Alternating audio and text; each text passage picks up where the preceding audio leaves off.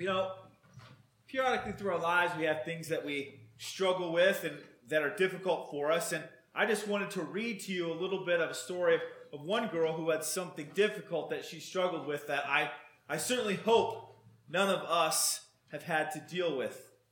The story goes like this. I was only 10 when my drug use started. Both of my parents are active addicts, so it was my mom who got me into it. So you say, how do you get hooked on drugs? Well, usually the answer isn't mom hands them to you at 10, but well, hopefully that isn't usually the answer. She always acted like a teenager, more like a friend than a mom, and she gave me pills for my first time. I was living with her back then, and I started using consistently, taking a bunch of pills, smoking weed, and drinking a lot. The pills were my main drug, Percocet, Vicodin, and a lot of downers. I struggled with depression and my parents' physical and verbal abuse, so when I started abusing myself with the drugs, cutting, bulimia, anorexia, and the guys kept bringing in and out of my life. I started acting out like your typical teenage drug addict, stealing, sneaking out at night, but it was all pointless because my mom was so high all the time that she didn't even notice. By age 13, I was living in a shelter with my mom and my younger sister. The cops found me there and took me back to my dad's. He was very abusive and his own drugs of choice were uppers, so I started doing a lot of coke, meth, ecstasy, those next 3 years. Those became my drugs of choice. In July of 2019, I ran away from where I was living with my dad in South Texas. I don't remember all of it, just that I took Xanax, woke up in downtown Houston, and never went home again.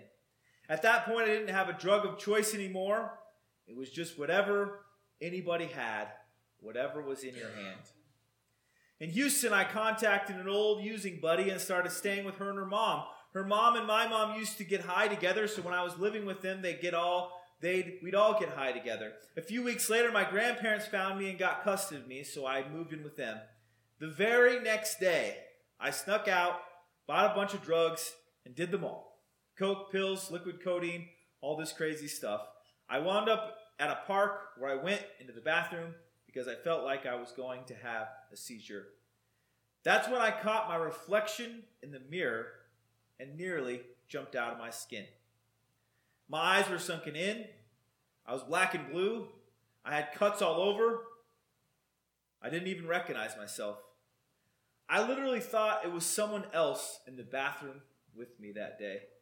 That's how bad it was, and I was terrified. I thought it was a monster. I realize now that I hadn't looked at myself in the eyes ever since I'd started getting high. When I went outside, the cops were there. They tackled me and sent me to juvenile hall, where I failed every drug test imaginable. I remember the lady doing my intake. She looked at me and her eyes were so sad. She was thinking, what on earth have you been doing to yourself? The next day I met my probation officer, and of all the POs in Montgomery County, I got a notoriously hard-nosed one. She told me that she was going to flip a coin. If I got heads, I was going to the Phoenix House. If it got tails, I went to going to a psychiatric program. It happened that I got heads. I started treatment at the Houston Outpatient Prevention Program and met my counselor, Rudy. I get so angry at him, yelling like, why do you even care? I don't understand why you're even bothering. But Rudy said, I'm not going to give up on you, and he didn't. Not even when I started to relapse. Not even when I got arrested and sent back to juvie. There I was, 15 years old, without any friends or family, and I just wanted more than anything to overdose on heroin and die. That's when I finally got to my knees and prayed. I don't think I actually said anything. And if I did, I don't remember it.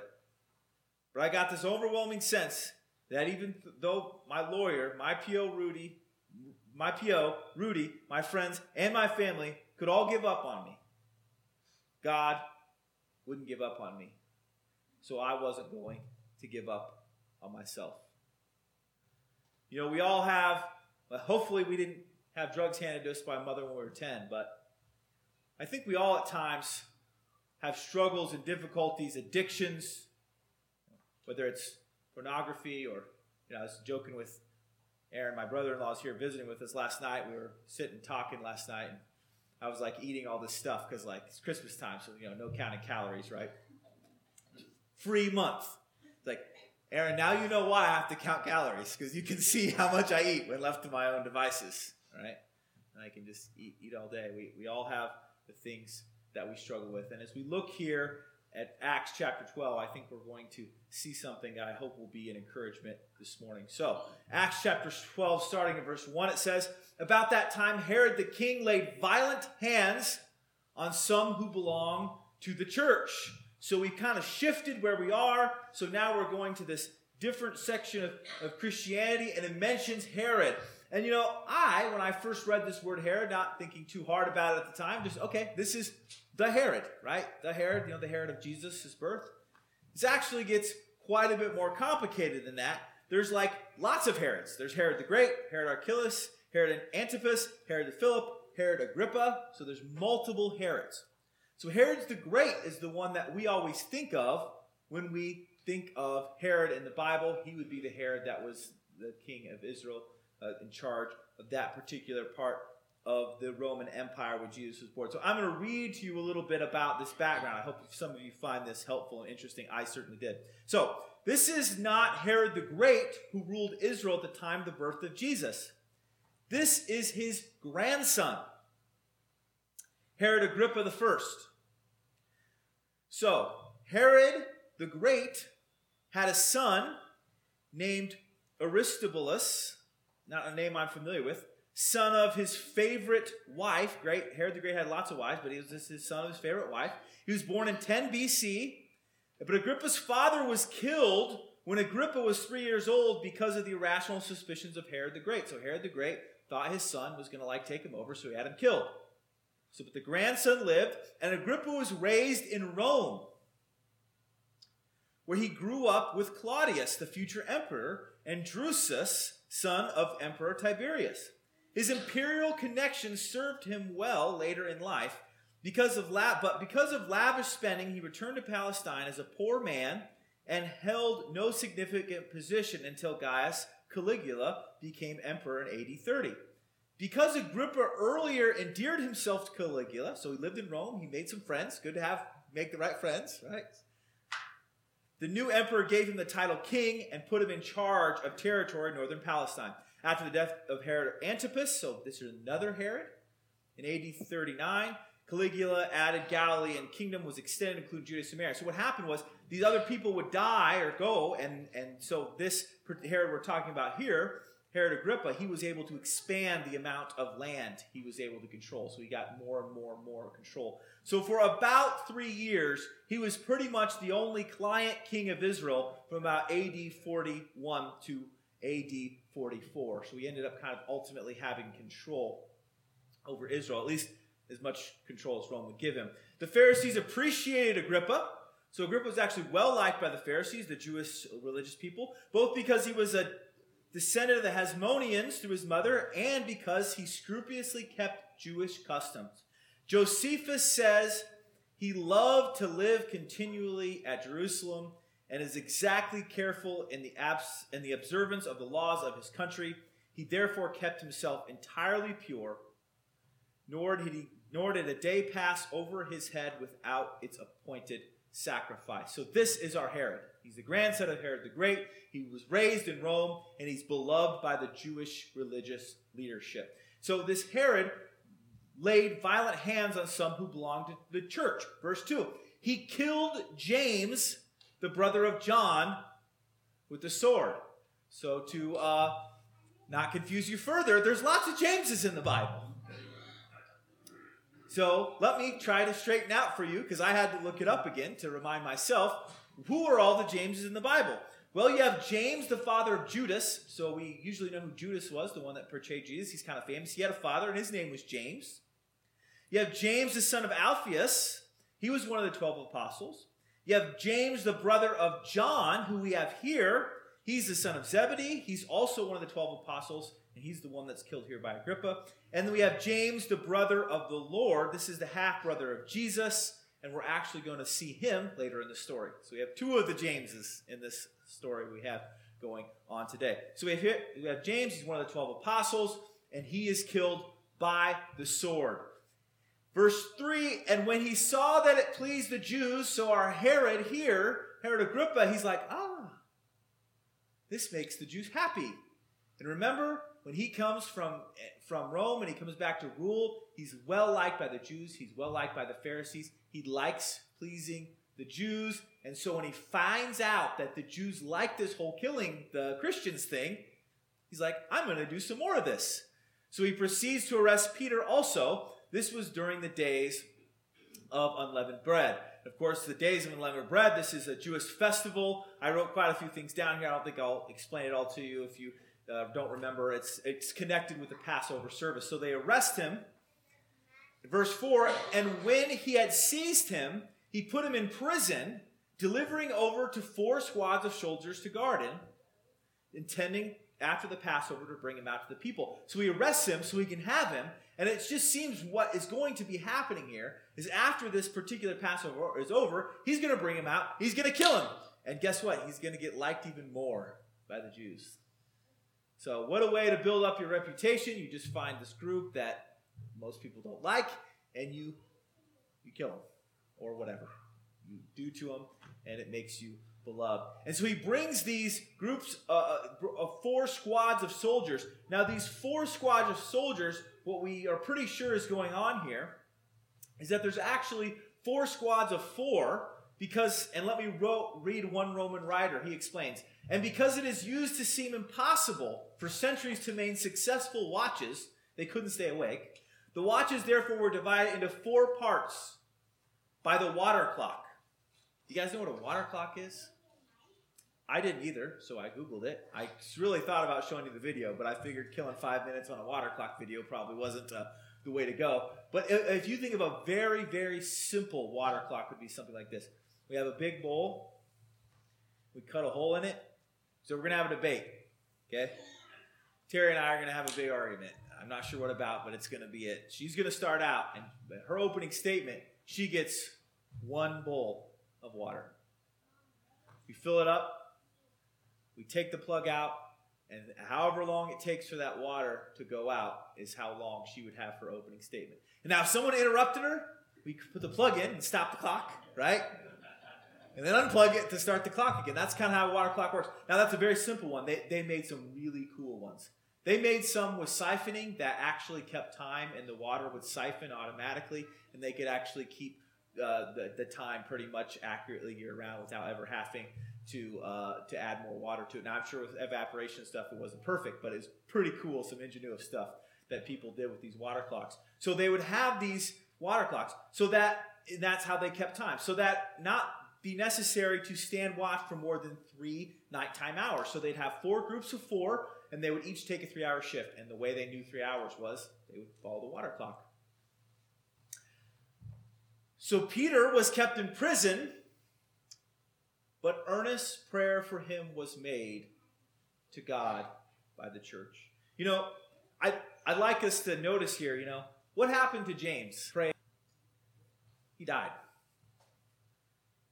And I think that people prayed for James and people wanted James to not die.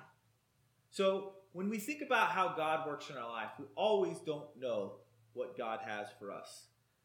And sometimes we think, how come I didn't get healed from my disease, or how come it didn't go well for me? And I'd say, God doesn't heal everybody. God doesn't fix every problem. And I don't know why he does and why he does not. But Peter, God decides to do something great. And he's jailed. He's probably jailed in the fortress of Antonia, which if those of you who've been to Israel, which isn't too many of us, you will know right where that is, right? The fortress of Antonia is likely where he was held. Now, when Herod was about to bring him out on that very night, Peter was sleeping between 2 soldiers, bound with 2 chains, and sentries before the door were guarding the prison. So I'm not sure, but some people think he might have even been bound to the soldiers, 2 of them bound to him, 2 of them at the door.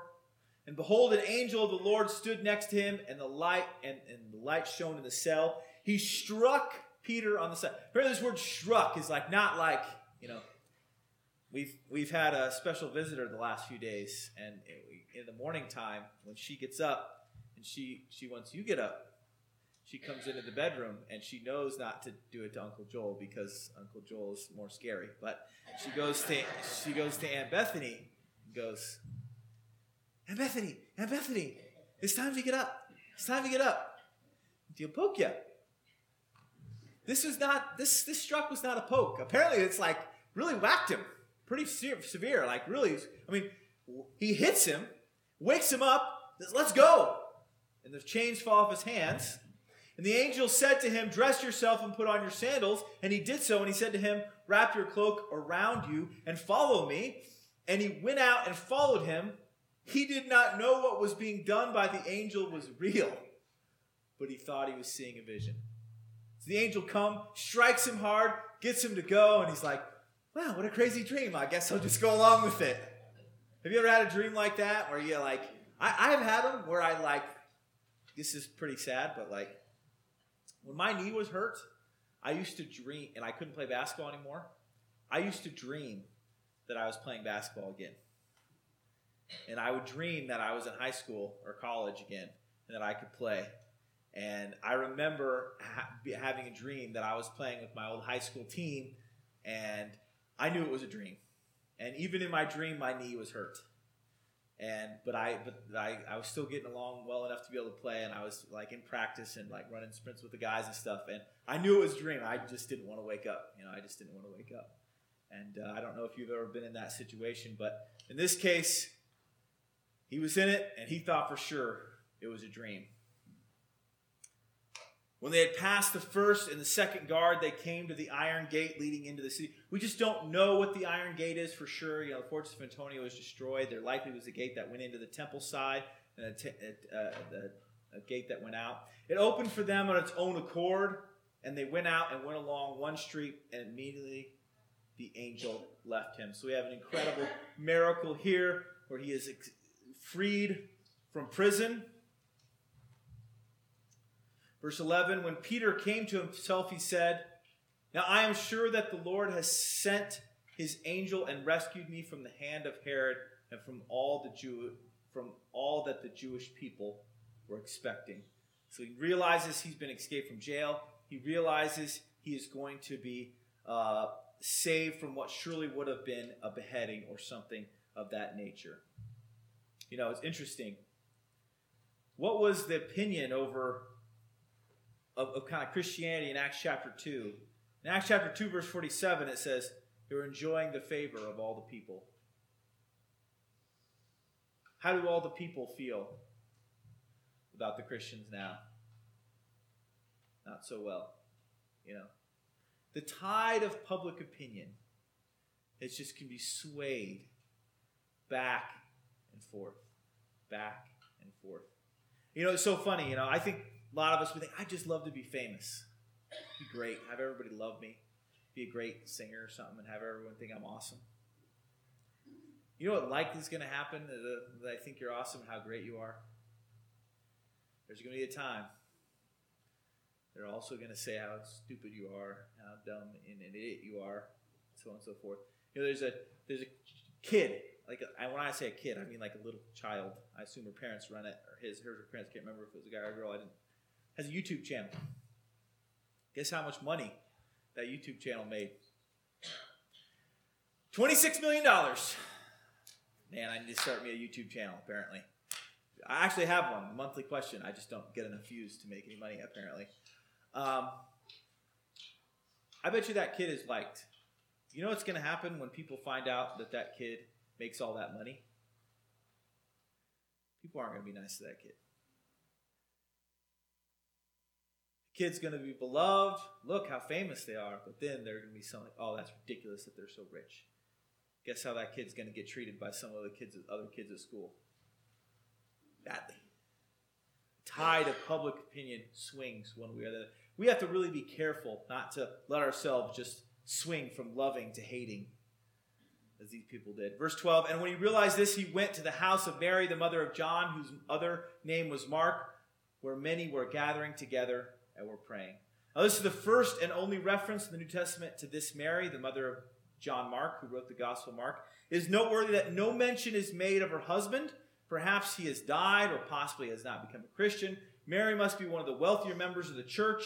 We always you kind of see this pattern if you listen to me preach a while. Anytime they meet in a house, the person that owned the house, we usually assume they're wealthier because usually that means it's a big house that people live in. That's pretty much our only guess. I mean, we don't really know. Maybe she wasn't that wealthy yet. We don't know. We just think that she may have been because the house was big enough for them to stay.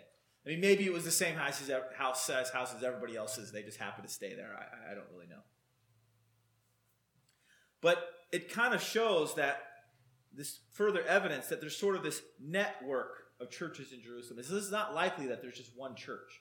I mean, for one church to have a big enough building in Jerusalem, it just wouldn't happen, right? They had to meet in houses, and as the church grew, we knew the church was at least thousands of people, right? If we think of Pentecost, how are you going to get thousands of people in one place? There's like only one place in all of Jerusalem you're going to fit thousands of people very well, and that's like the Temple Mount. So after that, they had to be in these smaller areas. I mean, this sort of thing is why, have you ever heard of movements where people try to do house churches or they do smaller churches and things like that? And the reason they argue for this sort of thing is because that's likely how it was done here. Now, I'd like to be clear on this. I think small house churches or things like that is great. I just don't think it's wrong to do it another way either. So is it wrong to have 1,000 people come together in one place on Sunday? They didn't do it here, not because I think it was right or wrong. It was because it wasn't even an option. Where were they going to do it at? So I think we need to be careful about saying, did they do it this way? Yes. Is it a good way to do it? Yes. Does it have its advantages? Yes. Is it doing it another way wrong? I don't think so. Just saying that they met in house churches does not mean we have to always meet in house churches. So we're blessed. We're able to afford buildings that we can have, that we dedicate them to. We don't have to remake our homes every Sunday in order to have people over to have a church or whatnot. I think that is a wonderful thing. And when they knocked at the door of the gateway, a servant girl named Rhoda, means a lot to some of us here, came to answer. Her name means rose. She's likely not a slave, like a literal slave. She may have even just been just kind of helping out. We don't know the relationship, but it's likely not a slave relationship. This translation is good. It's called her a servant. That's probably better. Some might use the word slave. That likely wasn't the case. Recognized Peter's voice. In her joy, she did not open the gate, but ran in and reported that Peter was standing at the gate. She sees him. Ah, it's Peter! She turns and she runs, and there stands Peter, standing outside of the gate, right? So excited. She doesn't remember to open the door. Maybe she couldn't, I don't know. Then said to her, they said to her, you are out of your mind. But she kept insisting that it was so. And they kept saying, oh, it must be an angel. Somebody comes, you're like, oh no, you're crazy. You're crazy.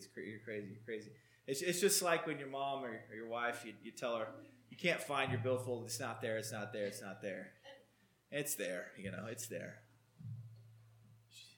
She says, Peter's there. Peter's there. And they say it's an angel. And it very well may be that the reason they said it was an angel is because they're kind of developed this idea that people have a guardian angel. So Matthew 18, verse 10, this idea of, it says, see that you do not look down on one of these little ones, for I tell you that their angels in heaven always see the face of my Father in heaven.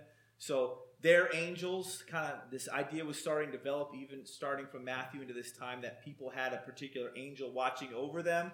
Sometimes we use the term today, guardian angel or whatnot. And so it seems like some people might have gotten the idea that this angel that came wasn't Peter, it was Peter's angel. I mean, who knows? They might have been just trying to be nice to the poor girl. Oh, it's an angel. So we know it's not Peter. But Peter continued knocking, and when they opened, they saw him and were amazed. But motioning to them with his hands to be silent, he described to them how the Lord had brought him out of prison and said, tell these things to James and to the brothers. Then he departed and went to another place. Now when day came, there was no little disturbance among the soldiers over what had happened to Peter. is going to be a problem.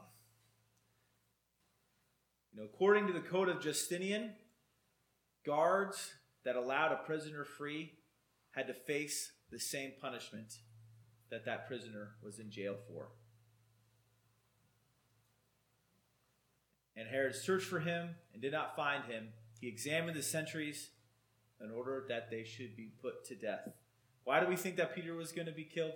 We're almost sure. Because the sentries that guarded him ended up getting the same sentence that Peter would have gotten, and that was death. Then he went down from Judea to Caesarea and spent time there. It doesn't give specifically where he went. Likely he doesn't give it specifically where he went, because we're going to shift as we go on to the next section. But as we think about this, I like to think about something. I listened to a podcast this week. It was really interesting. It was also about addiction. And interviewed this guy, and he's working on this technology that doesn't work yet. They're just testing it. It may never work. I don't know if it'll ever see. Sometimes they work on tech stuff that never really develops and never comes into practical use. But he's developing this thing. So the best way I can describe it is, how to get a pacemaker? Maybe a few of you have one. I don't know. You can get a pacemaker. So you kind of I'm going to oversimplify this terribly, but you have a machine, you stick it in your body, and that machine helps your body work right. That's kind of what it happens. Well, this guy is trying to develop, it's obviously not a pacemaker, it's probably a lot more complicated and whatnot, but it's like a pacemaker for your brain. But it's for people that have such terrible struggles with addiction that it actually that connects to their brain and then helps them to deal with this addictive problem that they have. So every time they want to go back to whatever it is that causes addiction, it does something. I'm not sure. I don't know how a pacemaker works, so I can't tell you how this worked. And he's working on developing, testing stage. Like I said, you may never hear it again. May never become a thing. I don't know, but he's working on it. As I was thinking about that, I was like, yeah, maybe there are times where there's such terrible drug addiction over a long time that it changes your brain and a pacemaker's needed. I don't know. I'm not an expert, but there are just a lot of things in our life that we get stuck into that aren't because we've been abusing drugs for a long time. We have a lot of chains around us. And I think sometimes we think, I can never get out of this. This is just who I am. This is just what I do. I lose my temper. That's who I am. I look at these things on the computer. I shouldn't look at it. This is who I am. This is what guys do.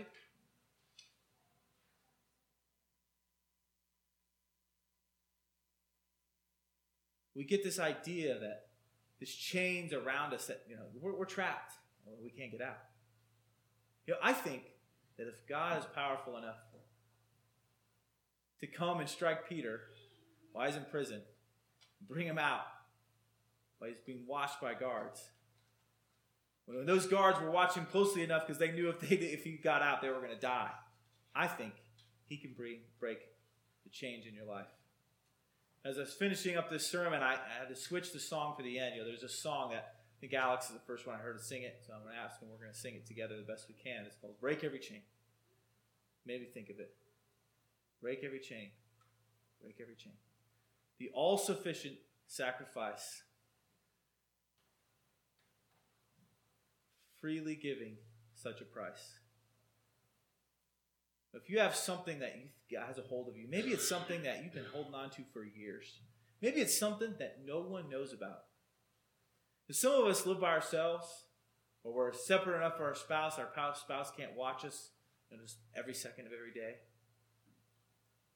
You ever heard that character is what you are in the dark, right? The secret sins. Maybe this thing has been holding you, a chain. I think God can give us freedom from these chains. God can break every chain. He has the power to free Peter. He has the power to free you. Let's pray. Lord, I just pray as we sing this song together that you would help us to think about the chains in our lives that we might have. Something we just keep going back to. We know that you can break every chain. We know that you have the power to raise from the dead, and you have the power to overcome struggles, difficulties, things in our life that we just don't think we can be free from. But we love you. We pray these things in Jesus' name.